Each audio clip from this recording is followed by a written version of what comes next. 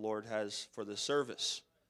Amen. 1 Peter chapter 3, verse 21 tells us, the like figure whereunto even baptism doth also now save us, not the putting away of the filth of the flesh, but the answer of a good conscience. Everybody say a good conscience toward God, but by the resurrection of Jesus Christ. Apostle Peter in his epistle tells us that baptism doth also now save us by the resurrection of Jesus Christ. And that baptism serves as the answer of a good conscience.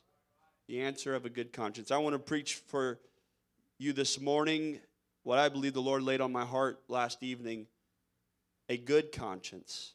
And I want us as a church together to not just go into this message like we do in every other message, but let's pay attention to what the Holy Ghost is trying to do. Let's allow the Lord to have his way. Amen. There are many here, amen, and some among us that need God's help this morning. And I pray that the Lord would help us today. Amen. It's not enough for me to just get up here and preach a good thought. It's not enough for me to just get up here and convince you or sway you with my intellect or anything like that. But what we need is the help of God's presence. We need God's anointing to wash into this place and to help us. So let's lift our voices to the Lord and let's ask him to do that. Jesus, we believe you today. Pray, God, that you would meet with us in the sanctuary. Lord, we honor you. God, we want to be careful, Lord, to allow you, Jesus, to have your perfect way in this place today. Pray, God, that your anointing would destroy every yoke. Hallelujah, Jesus. Meet with us. Speak to us. Hallelujah, hallelujah. Why don't we lift our hands to the Lord and just love him? God, we love you. We worship you. Jesus, you're wonderful. You're holy.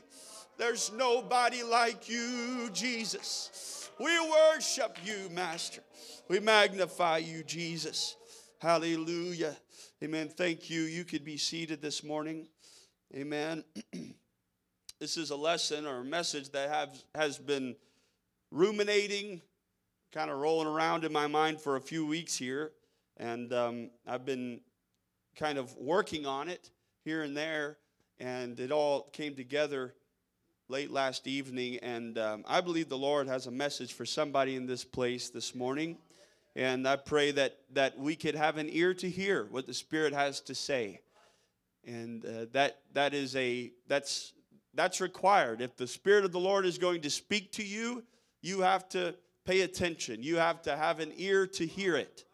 You have to have a mind to understand it. The answer to an age-old question, whether or not mankind, humanity, is good by nature, naturally good or naturally evil, is summed up pretty clearly in a response that Jesus made to a young man who asked him, who called him good master. And Jesus responded to him in Mark chapter 10, verse 18, and he said unto him, why callest thou me good? Why do you call me good master? Why are you putting that label on me? There is none good but one, and that is God. My friend, I'm here to tell you this morning that if you want goodness, if you want righteousness, if you want holiness, if you want to please God, what you need is God's own Spirit in your life.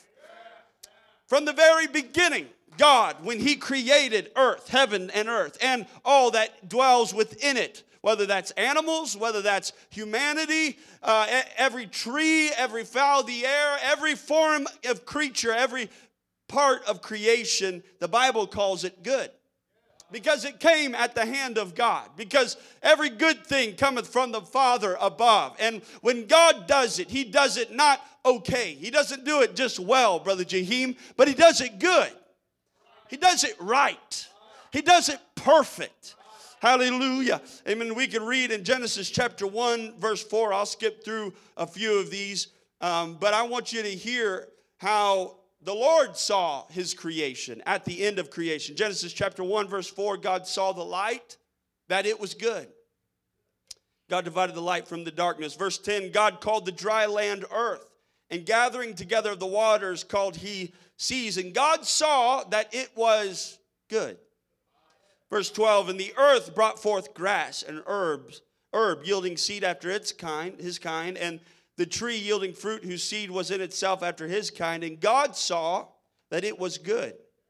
God set them the two great lights in the firmament of the heaven to give light upon the earth and to rule over the day and over the night and to divide the light from the darkness. And God saw that it was good.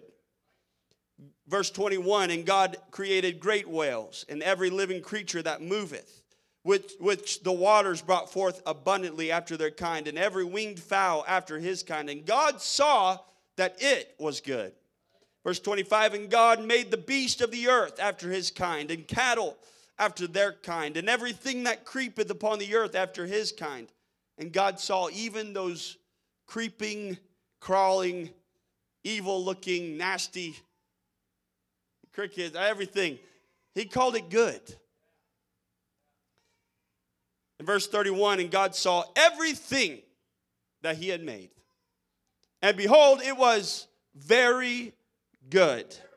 Amen. I know perhaps where you may be this morning, because I've spent a lifetime seeking out, trying to do my best to be good. But I want you to understand that Scripture teaches us that our righteousness, the things that we do, are not good enough. But if we could somehow get back to that place where we allow God's creative power, God's anointing, God's presence in our life, he can make us good again. He's done it once before, and it was his creation that was good in the first place. But because, and we'll talk about it in just a minute, but because of a poor decision of a lady in the garden, that we fell from that state of goodness. But in the first place, Brother Hall, we were good. We were good. Everything was good. Sometimes I wonder if that was the reason that God caused the process of the sacrifices, the offerings of animals, those things that were in its original state good. Let me use the term innocent, that had not been perverted by any kind of judgment, or any kind of poor decisions, but that those animals, the shedding of those innocent animals, were used as a process to forgive or to roll ahead the sin of God's own people. In Genesis chapter 3, verse 5 and 6, God, in verse 5, let me just start there. For God doth know that in the day ye eat thereof, that your eyes shall be opened. This is the serpent tempting Eve and in the garden. And he tells her that God knows that in the day that you disobey him, in the day that you eat of this tree of the knowledge of good and evil, then your eyes will be open, and ye shall be as gods, he says, knowing good and evil. Eve had been acquainted with good already. Eve, up until this point, had been walking around in a garden full of God's goodness, knowing a lot of good things. The trees were good. The animals were good. They spent time knowing good. But this was the first time that humanity was introduced to the concept of evil. Because the Bible tells us, I'm not sure if it's in this passage or not. Yeah, it is. Verse 6, let's read on. And when the woman saw the tree was good for food, and that it was pleasant to the eyes, and a tree to be desired. So she saw the goodness in it. She saw that it was good for food. She recognized that. But then she started seeing, hey, This is not just an ordinary tree. There might be a reason why God told us not to eat of this, that it was pleasant to the eyes, a tree to be desired to make one wise. And there's a part of Scripture that tells us that all sin can be categorized under one of three categories: the lust of the eyes, the lust of the flesh, and the pride of life. And we see in this particular Scripture each of those areas where Eve fell to the lust of the eyes, in that it was pleasant to the eyes. A tree desire to make one wise. That is the pride of life. And she took fruit thereof and did eat, and gave also unto her husband, and he did eat. She wasn't satisfied with just the goodness that was on that tree. She had to go beyond what was good, and she desired more than what God had given to her. Amen. Let me just stop here just for a moment to let somebody know that everything that God has given you is enough. You don't need to go looking for something more. There is more out there. There's more on offer. You can go to the marketplaces. You can go into you can find somebody who's got something that feels a lot better. You can find somebody who could preach you a message that's a lot prettier. You can go somewhere and hear music where it's a lot more exuberant and a lot more beautiful, and so on and so on. And that's not to disgrace any of what has gone on this morning, but so there are other options out there. But let me help you understand that you should just stop for a moment and observe the good fruit. Don't reach beyond what God has given to you. God's given you something that is sufficient.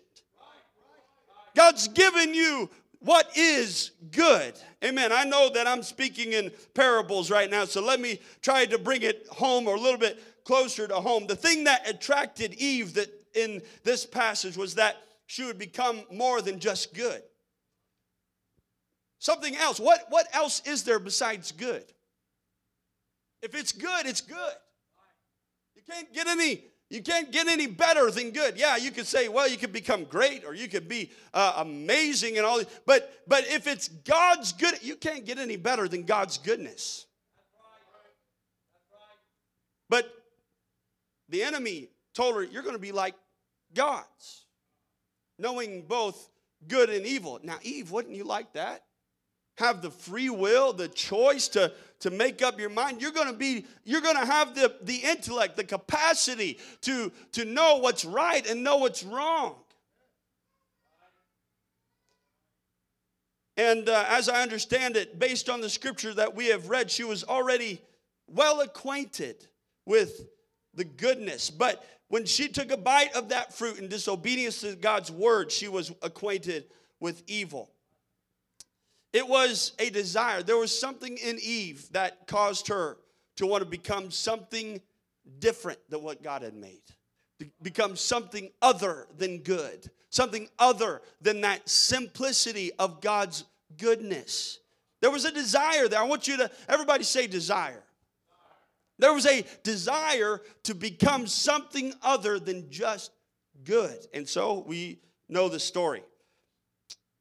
And the act of Eve and Adam in the garden began that spiral that we are all familiar with, and of degradation, of consistent this continual falling away of humanity, to the point where in Genesis chapter 6, the Bible tells us that God saw that the wickedness of man was great in the earth, and that every imagination of the thoughts of his heart was only evil continually. These men had become so evil that they never thought of good. Humanity had fallen to such a state, and some say that there were billions on earth at this point, that equivalent to the amount of people that's on earth even today. Because many of them lived longer at that time. So it didn't take as long for them to populate the earth as we have today. And so, Noah, as an example, lived over 600 years old. And many of them lived that long. So when you have everybody living that long, there's a lot of people there. But all of them, every single one of them, with one exception, with the exception of one family, everybody's thoughts, the thoughts of their hearts was evil continually. And I want you to see what happened because of this state that humanity had found itself in. The Bible says in verse 6 that it repented the Lord that he had made man on the earth, and it grieved him at his heart.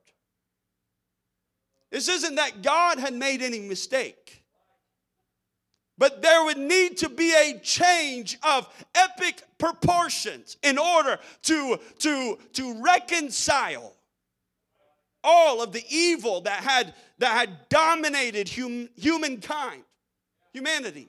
There was such evil continually in the world. There was such promiscuity. There was such sin prevalent among mankind that God said, I can't just institute a system. I can't just create a little religion. I can't just, what I've got to do is bring a catastrophic change to this world.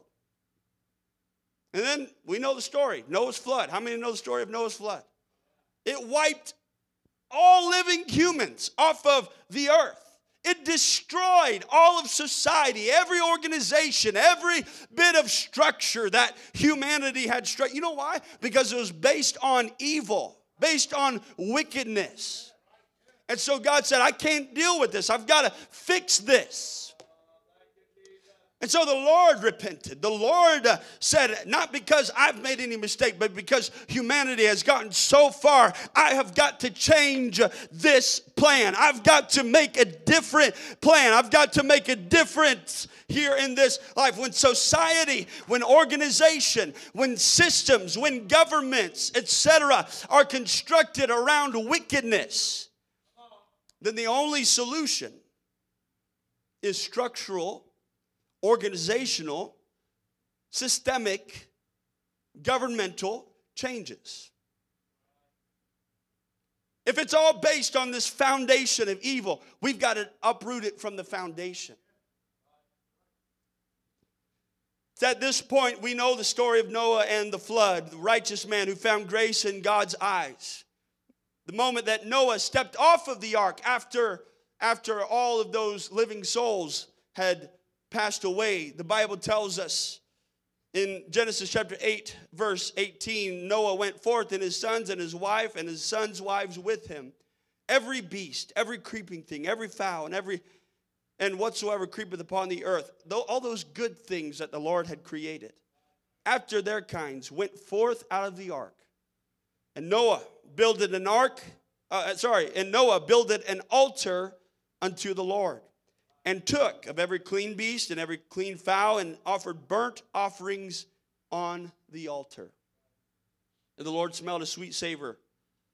And the Lord said in his heart, I will not again curse the ground anymore for man's sake. For the imagination of man's heart is evil from his youth.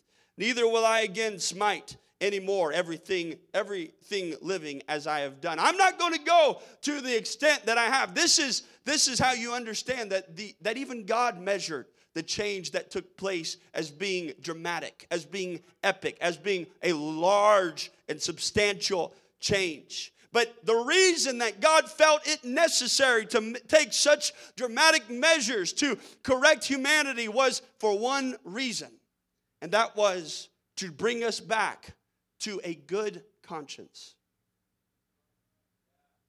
The conscience of man, the mind and the thoughts of man was continually wicked. They didn't have a good conscience. They had completely lost all conscientiousness of goodness. They distanced themselves from all that was good, beginning in the garden.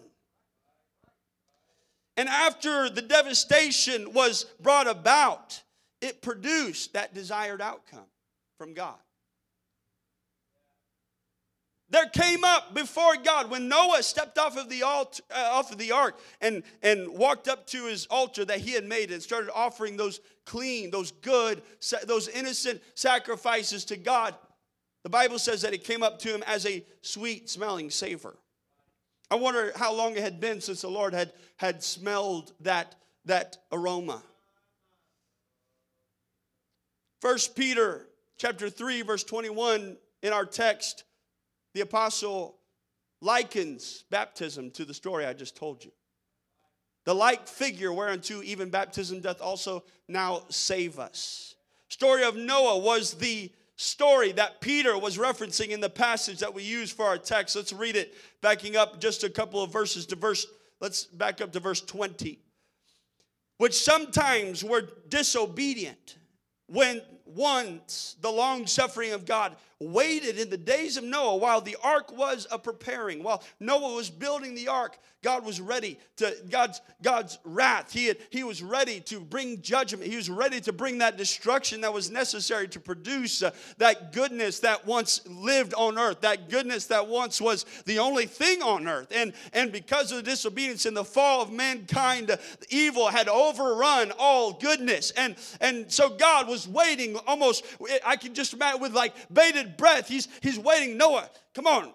I want you to finish this ark. I want you to finish this project so we can start the rain, so we can start the cleansing. I'm ready to fix this situation. With long suffering, God waited in the days of Noah while the ark was preparing, wherein few, that is 8 souls were saved by water. Can you see how far God went to save 8 people? He destroyed all of, and I'm not trying to underscore the morbidity of the story. I want you to understand the amount of wickedness and evil that was in earth. God had gotten to a point, made a decision. You know what? This is just, they have gone so far that I can't reach them. But there's a man that I can reach. There's a family I can reach. There's somebody in there, and I'm willing to put everything else off. It's as if Jesus said in the New Testament, he left the 99 to go for the one. He went to great lengths, amen, near the cliff, risking his own life to save just one family. Hallelujah. Hallelujah. Amen. We're going somewhere. Just bear with me for just a few more moments this morning. Amen. Just like the ark lifted Noah and his family out of the waters of judgment upon this earth, where destruction and evil lives were snuffed out, the Spirit of God will lift you out of the waters of baptism, where your old and sinful life will be snuffed out. And a new and godly life. That's what happened when Noah walked off of the ark. It wasn't time for a huge funeral, but what it was time for was an offering unto God. Thank you for your salvation. Thank you for preserving what is good. Thank you for restoring to me good. Hallelujah. In order to achieve goodness, we must repent. There must be a change. Now, let me understand, the word repentance has been used a lot in the context of church, and we often use it, and I don't think we really think about the word and what we mean by it. What do we mean when we say repent? What does that mean? Does it mean say a prayer? Does it mean just feel bad for what you've done wrong? Well, in the case of Noah and humanity in the story we just talked about, it was a catastrophic change. It was a destructive change. It took down structures and organization that humanity had established. They had decided this is the best way to do things. This is how we're going to run things. We're going to, perhaps they called days a different term. Maybe it wasn't Monday through Sunday, but maybe it was something altogether. I don't know how they had set things up, but all of that was wiped off. And God said, you know what? I repent. I'm going to, if they're not going to repent, I'm going to repent for them. I'm going to bring about the change that I'm looking for. Now listen, I want to clarify. I'm not saying that the Lord had made any mistake, but it was that God had to, it was required for the Lord to make a change because we wouldn't. Because we didn't. For whatever reason, for whatever purpose in our life, we didn't. In this case, it was the humanity. But I'm trying to draw an application to those of us that are in this room this morning. Amen. Don't get to a place where God is required to do the repenting for you. Amen. Don't get to a place where you have ignored all of the messages and the words from God. And God has reached and drawn and tried to help you. Hallelujah. There needs to be repentance in order to achieve that goodness, that return to a good state. Many times the Bible talks about how the Lord repents. I want to focus on this just for a moment. In fact, Jeremiah, it's clear that this is a seemingly regular occurrence with the Lord regarding his people. Jeremiah chapter 15, verse 6. And it surprised me the number of times that I read that the Lord repented throughout Scripture. I don't have time to dwell on this very long here this morning, but I want you to see how the Lord spoke through the prophet. In Jeremiah 15, 6, says, Thou hast forsaken me, saith the Lord, thou art gone backward. Therefore will I stretch out my hand against thee and destroy thee. I am weary with repenting. I've done this so much, I'm getting tired of it. I've had to change things for you so much, and I'm getting tired of it. And notice, I want you to notice, and this is a pattern I also picked up on, but again, we don't have the time to go through it. I would bore you to tears this morning. Amen. But it's important that you see that I will stretch forth my hand against thee and destroy thee. I'm weary with repenting. When the Lord comes to the point of repenting himself, he will bring about the change that he's looking for. He will bring about a change, and it's going to come at great cost. It was as if this is an instinctive response of the Lord each time people, particularly his chosen people, are errant and disregard his direction. We can get to a place in our walk with God where God himself will repent. The concept here in this passage is not that God would change, but based on the context, being God doing the repenting. It means that he would rue or suffer grief. I rue what is going on. I am grieved with the activity here. And I'm not going to sustain this feeling. I'm not going to put up with this. It's not because he doesn't like you. It's not because he doesn't love you. Please hear me this morning. But it is because he can't deal. He can't put up with the grief that it brings.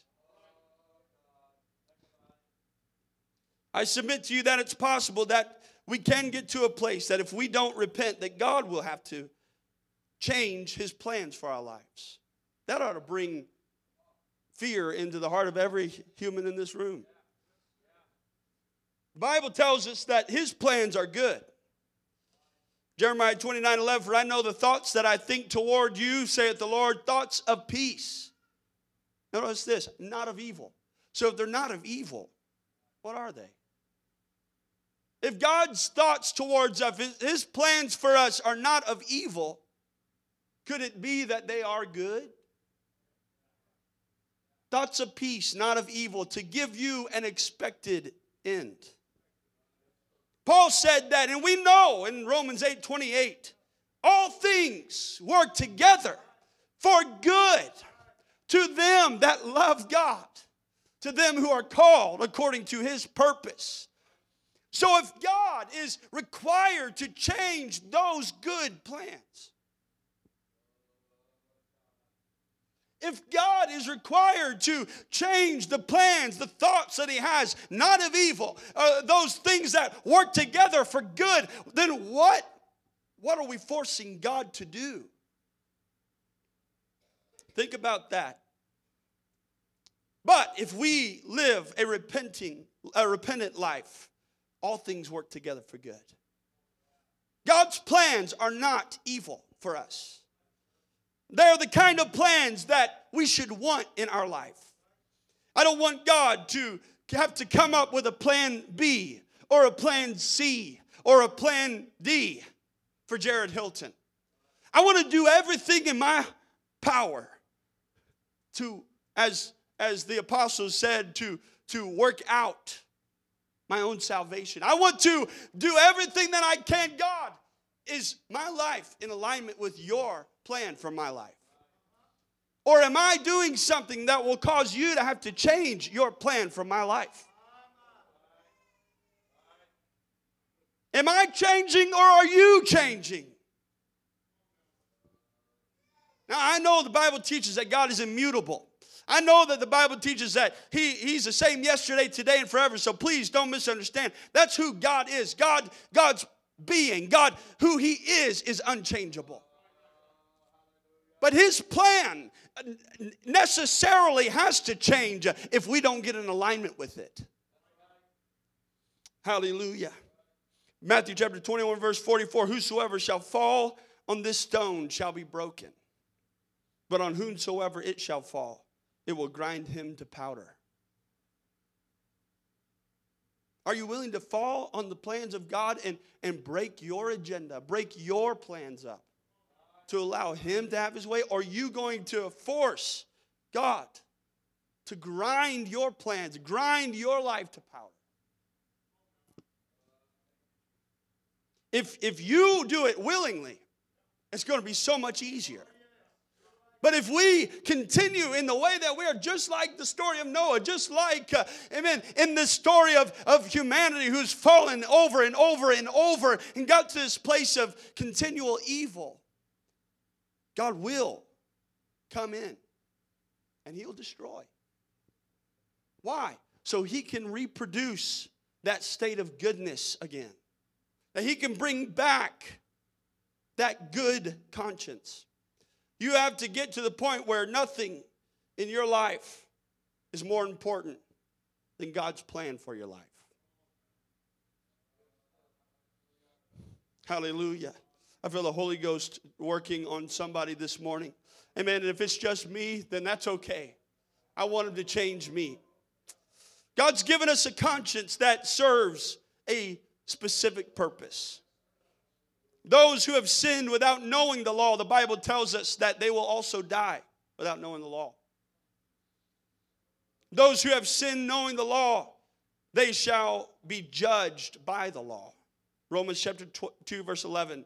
For there is no respect of persons with God. For as many as have sinned without the law shall also perish without it, without the law. As many have sinned in the law shall be judged by the law. For not the hearers of the law are just before God. Just because you heard it doesn't make it right. But the doers of the law shall be justified. You've got to obey what you read in the Word of God. Hallelujah.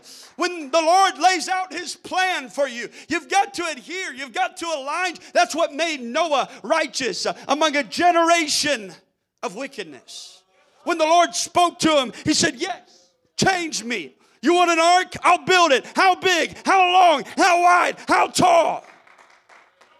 I'm going to do exactly as you tell me, God. Amen. And that was Noah's own salvation. That in a water of judgment, when the rains begin to fall, and the very water that destroyed humanity is the very water that saved Noah.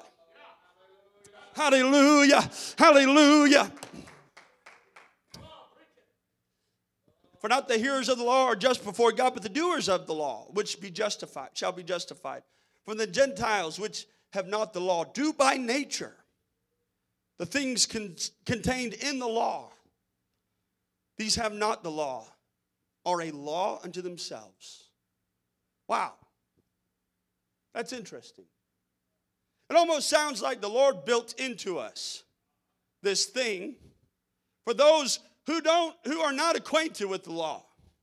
How many feel bad when you steal a piece of candy? When you're at work and somebody left their lunch there and it's looking pretty good. They left a Coke.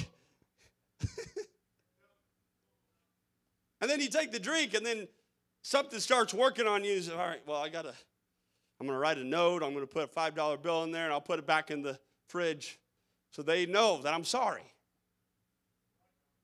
What is that? Did somebody tell you that was wrong?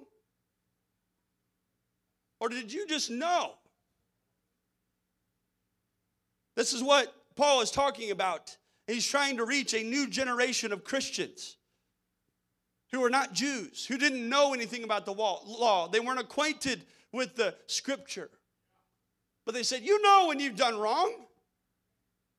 You know that feeling that you feel. That's God, that's the conscience that is there. He says in verse 15, would show the work of the law written in their hearts, their conscience also bearing witness, and their thoughts, the meanwhile accusing or else excusing one another. Verse 16 of the day, when God shall judge the secrets of men by Jesus Christ according to my gospel. God, I feel like Paul is telling the Romans that, hey, there's no excuse for anybody. Everybody is subject to the law of God. It's either written on the pages of God's word or it's written in your heart. And you know when you violated that perfect law. You know when you violated and gone against God's plan in your life. And Paul is saying, don't suppress that conscience. Don't go against. It's there for a reason. Can you live according to that conscience, with a pureness and perfection in obedience to that conscience? Is that possible? Well, according to Paul, it is. 1 Timothy chapter 1, verse 5, he's admonishing Timothy, now the end of the commandment is charity out of a pure heart and of a good conscience and of the faith unfeigned. 1 Timothy 3, verse 9, holding the mystery of faith in a pure conscience. It's clearly possible to have a good conscience at one time and then put it away. We've already talked about it in the story of Noah. But let's read in 1 Timothy chapter 1, verse 19. Holding the faith and a good conscience, which some, having put away concerning faith, have made shipwreck. Paul exhibited this kind of conscience, not putting it away, but maintaining it before Felix. In Acts chapter 24, verse 16, he says, and herein do I exercise myself to have always a conscience, void of offense toward God and toward man. I don't ever give myself a break. I have to always have a conscience. There's never a time. Well, I know this is probably I should be teaching this lesson, Sister Reagan, downstairs in Sunday school.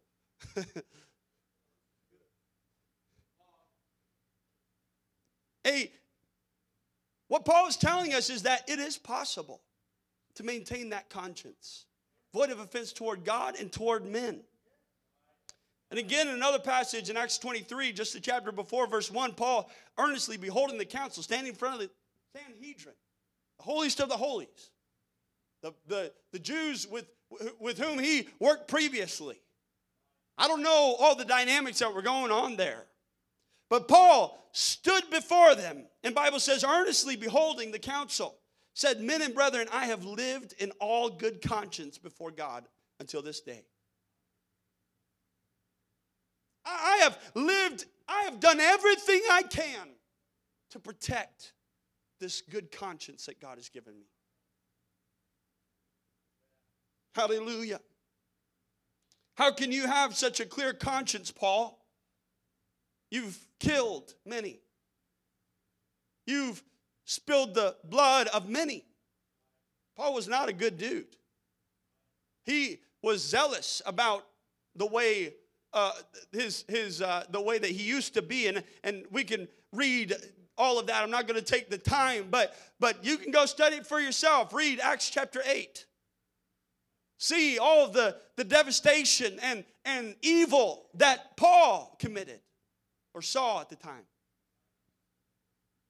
But Paul, who had committed all of these things, had done all of these things, could stand before the Sanhedrin council or stand before Felix and say, I have a good conscience. How? How do you do that, Paul? 1 Peter chapter 3 verse 12 says, for the eyes of the Lord are over the righteous, and his ears are open unto their prayers. But the face of the Lord is against them that do evil. And who is he that will harm you, if ye be followers of that which is good? How can they harm you? What can they say about you if you're following that which is good? But, and if ye suffer for righteousness' sake, happy are ye. And be not afraid of their terror, neither be troubled.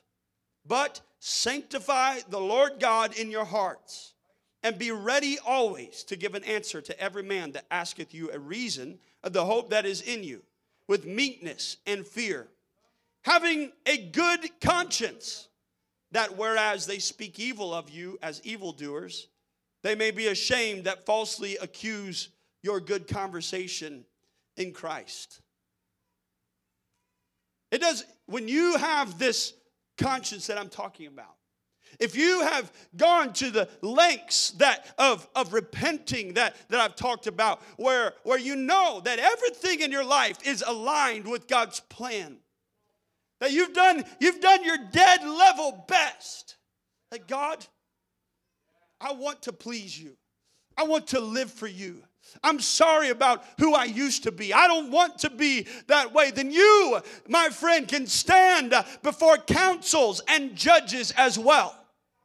You can stand before multitudes and crowds and with their cynical and scoffing view, stand confidently and know, amen, without shame, that I have a good conscience. Hallelujah. Verse 17 of the same passage says, for it is better, if the will of God be so, that you suffer for well-doing than for evil-doing. Are you saying, Brother Hilton, that life is going to be a bed of roses? Nope. I'm not. This will not solve your financial problems necessarily. This will not solve your even potentially your health situations all the time. But if you do suffer, make sure you're suffering for doing well and doing good. Don't suffer because of your evil ways. Don't let the suffering be suffering given to you by God. Don't let the destruction that comes to your life be because of God, but let it be a voluntary change. God, I want to be new. God, I want to be right. I want my life to be good. Hallelujah. Hebrews chapter 9 verse 11, for if the blood of the bulls and of goats and the ashes of an heifer sprinkling the unclean sanctifieth to the purifying of the flesh, if the blood of those animals can sanctify and purify our flesh, how much more shall the blood of Christ? How much more that pure blood? Hallelujah.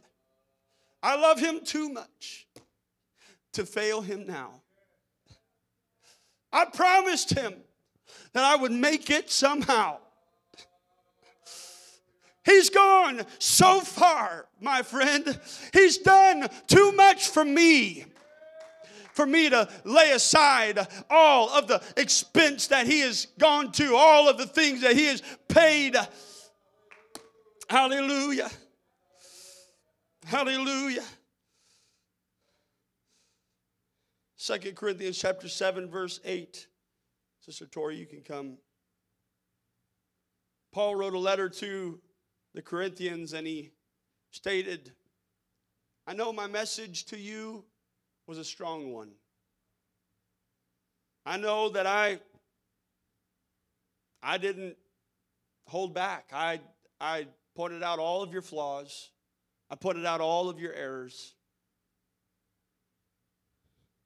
He said in verse 8 of 2 Corinthians chapter 7, verse 8, for though I made you sorry with a letter, he goes, I do not repent. Why? Though I did repent, for I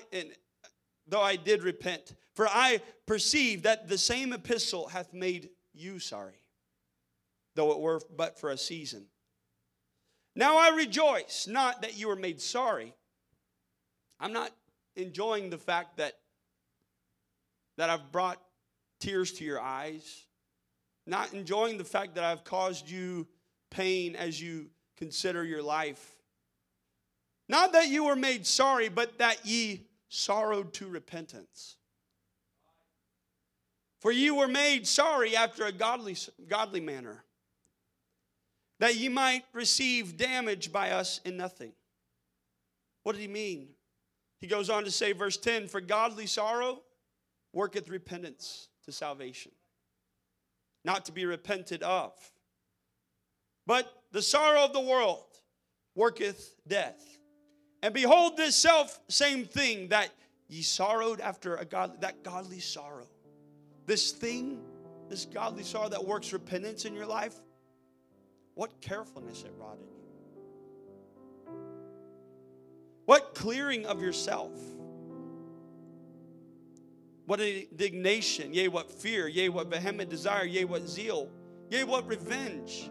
In all things ye have approved yourself to be clear in this matter.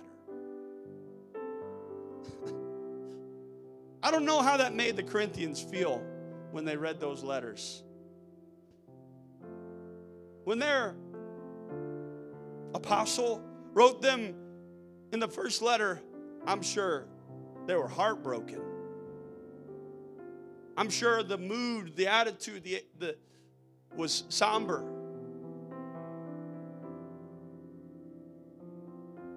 But then Paul said, I'm not doing this just to make you feel bad. I don't want you just to go home and kick the can around and just, I did it again. I messed up again. That wasn't the purpose. The purpose was so that they would find godly sorrow. Not, I'm sorry I got caught. Not the feeling that, oh man, pastor's on me again. Not the feeling that oh man, they caught me and I didn't mean for them to catch me, and so I'm sorry because I was caught. But it's a godly sorrow that says, you know what? If I don't change this, if I don't rearrange what is causing me to make these decisions, if I don't change the things in my life that brings about these kind of messages,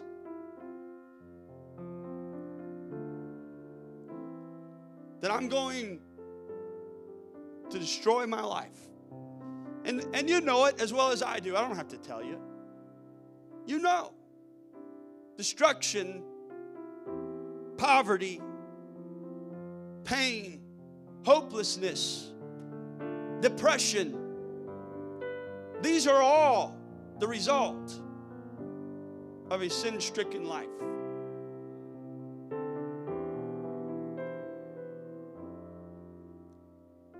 You can't get away with it. I know that there's also some that, I think it was, forget which one it was, but there was an author in the Psalms that said, when I looked at the wicked, I saw how successful they were. And my feet would almost. So I'm not, but I do feel like I'm appealing to somebody here this morning, and I hope that you're hearing me. I'm trying not to qualify everything I'm saying, You don't want God to measure his hand in destruction against you. You don't want God to bring that devastation or that change. You know what you want? Allow that godly sorrow to work repentance. If you can do it through the power of the Holy Ghost, if you can repent, say, God, I see it. I know it. The man was preaching to me this morning. God, I want to change this. I want to change who I am. My friend, you can walk through those doors this afternoon with a good conscience. You can walk through those doors this afternoon with the clarity that you haven't had for years. You can remind yourself this morning, if we could all stand, of the purity, the innocence that once reigned in your life. That good feeling, that simplicity of just pleasing God. God, I want to please you. Hallelujah. God, I want you to be happy. I'm sick of finding the next thing that makes me feel better. I'm sick of looking for the next thing that makes me feel happy. I want you to be happy. God, if you have to, God, create that goodness in me all over again. Destroy everything in me that's evil. Take away all of the wickedness. Hallelujah. These altars are open this morning. I want to invite you to find a place and restore that good conscience. God, I need you, Jesus. What clearing of yourself.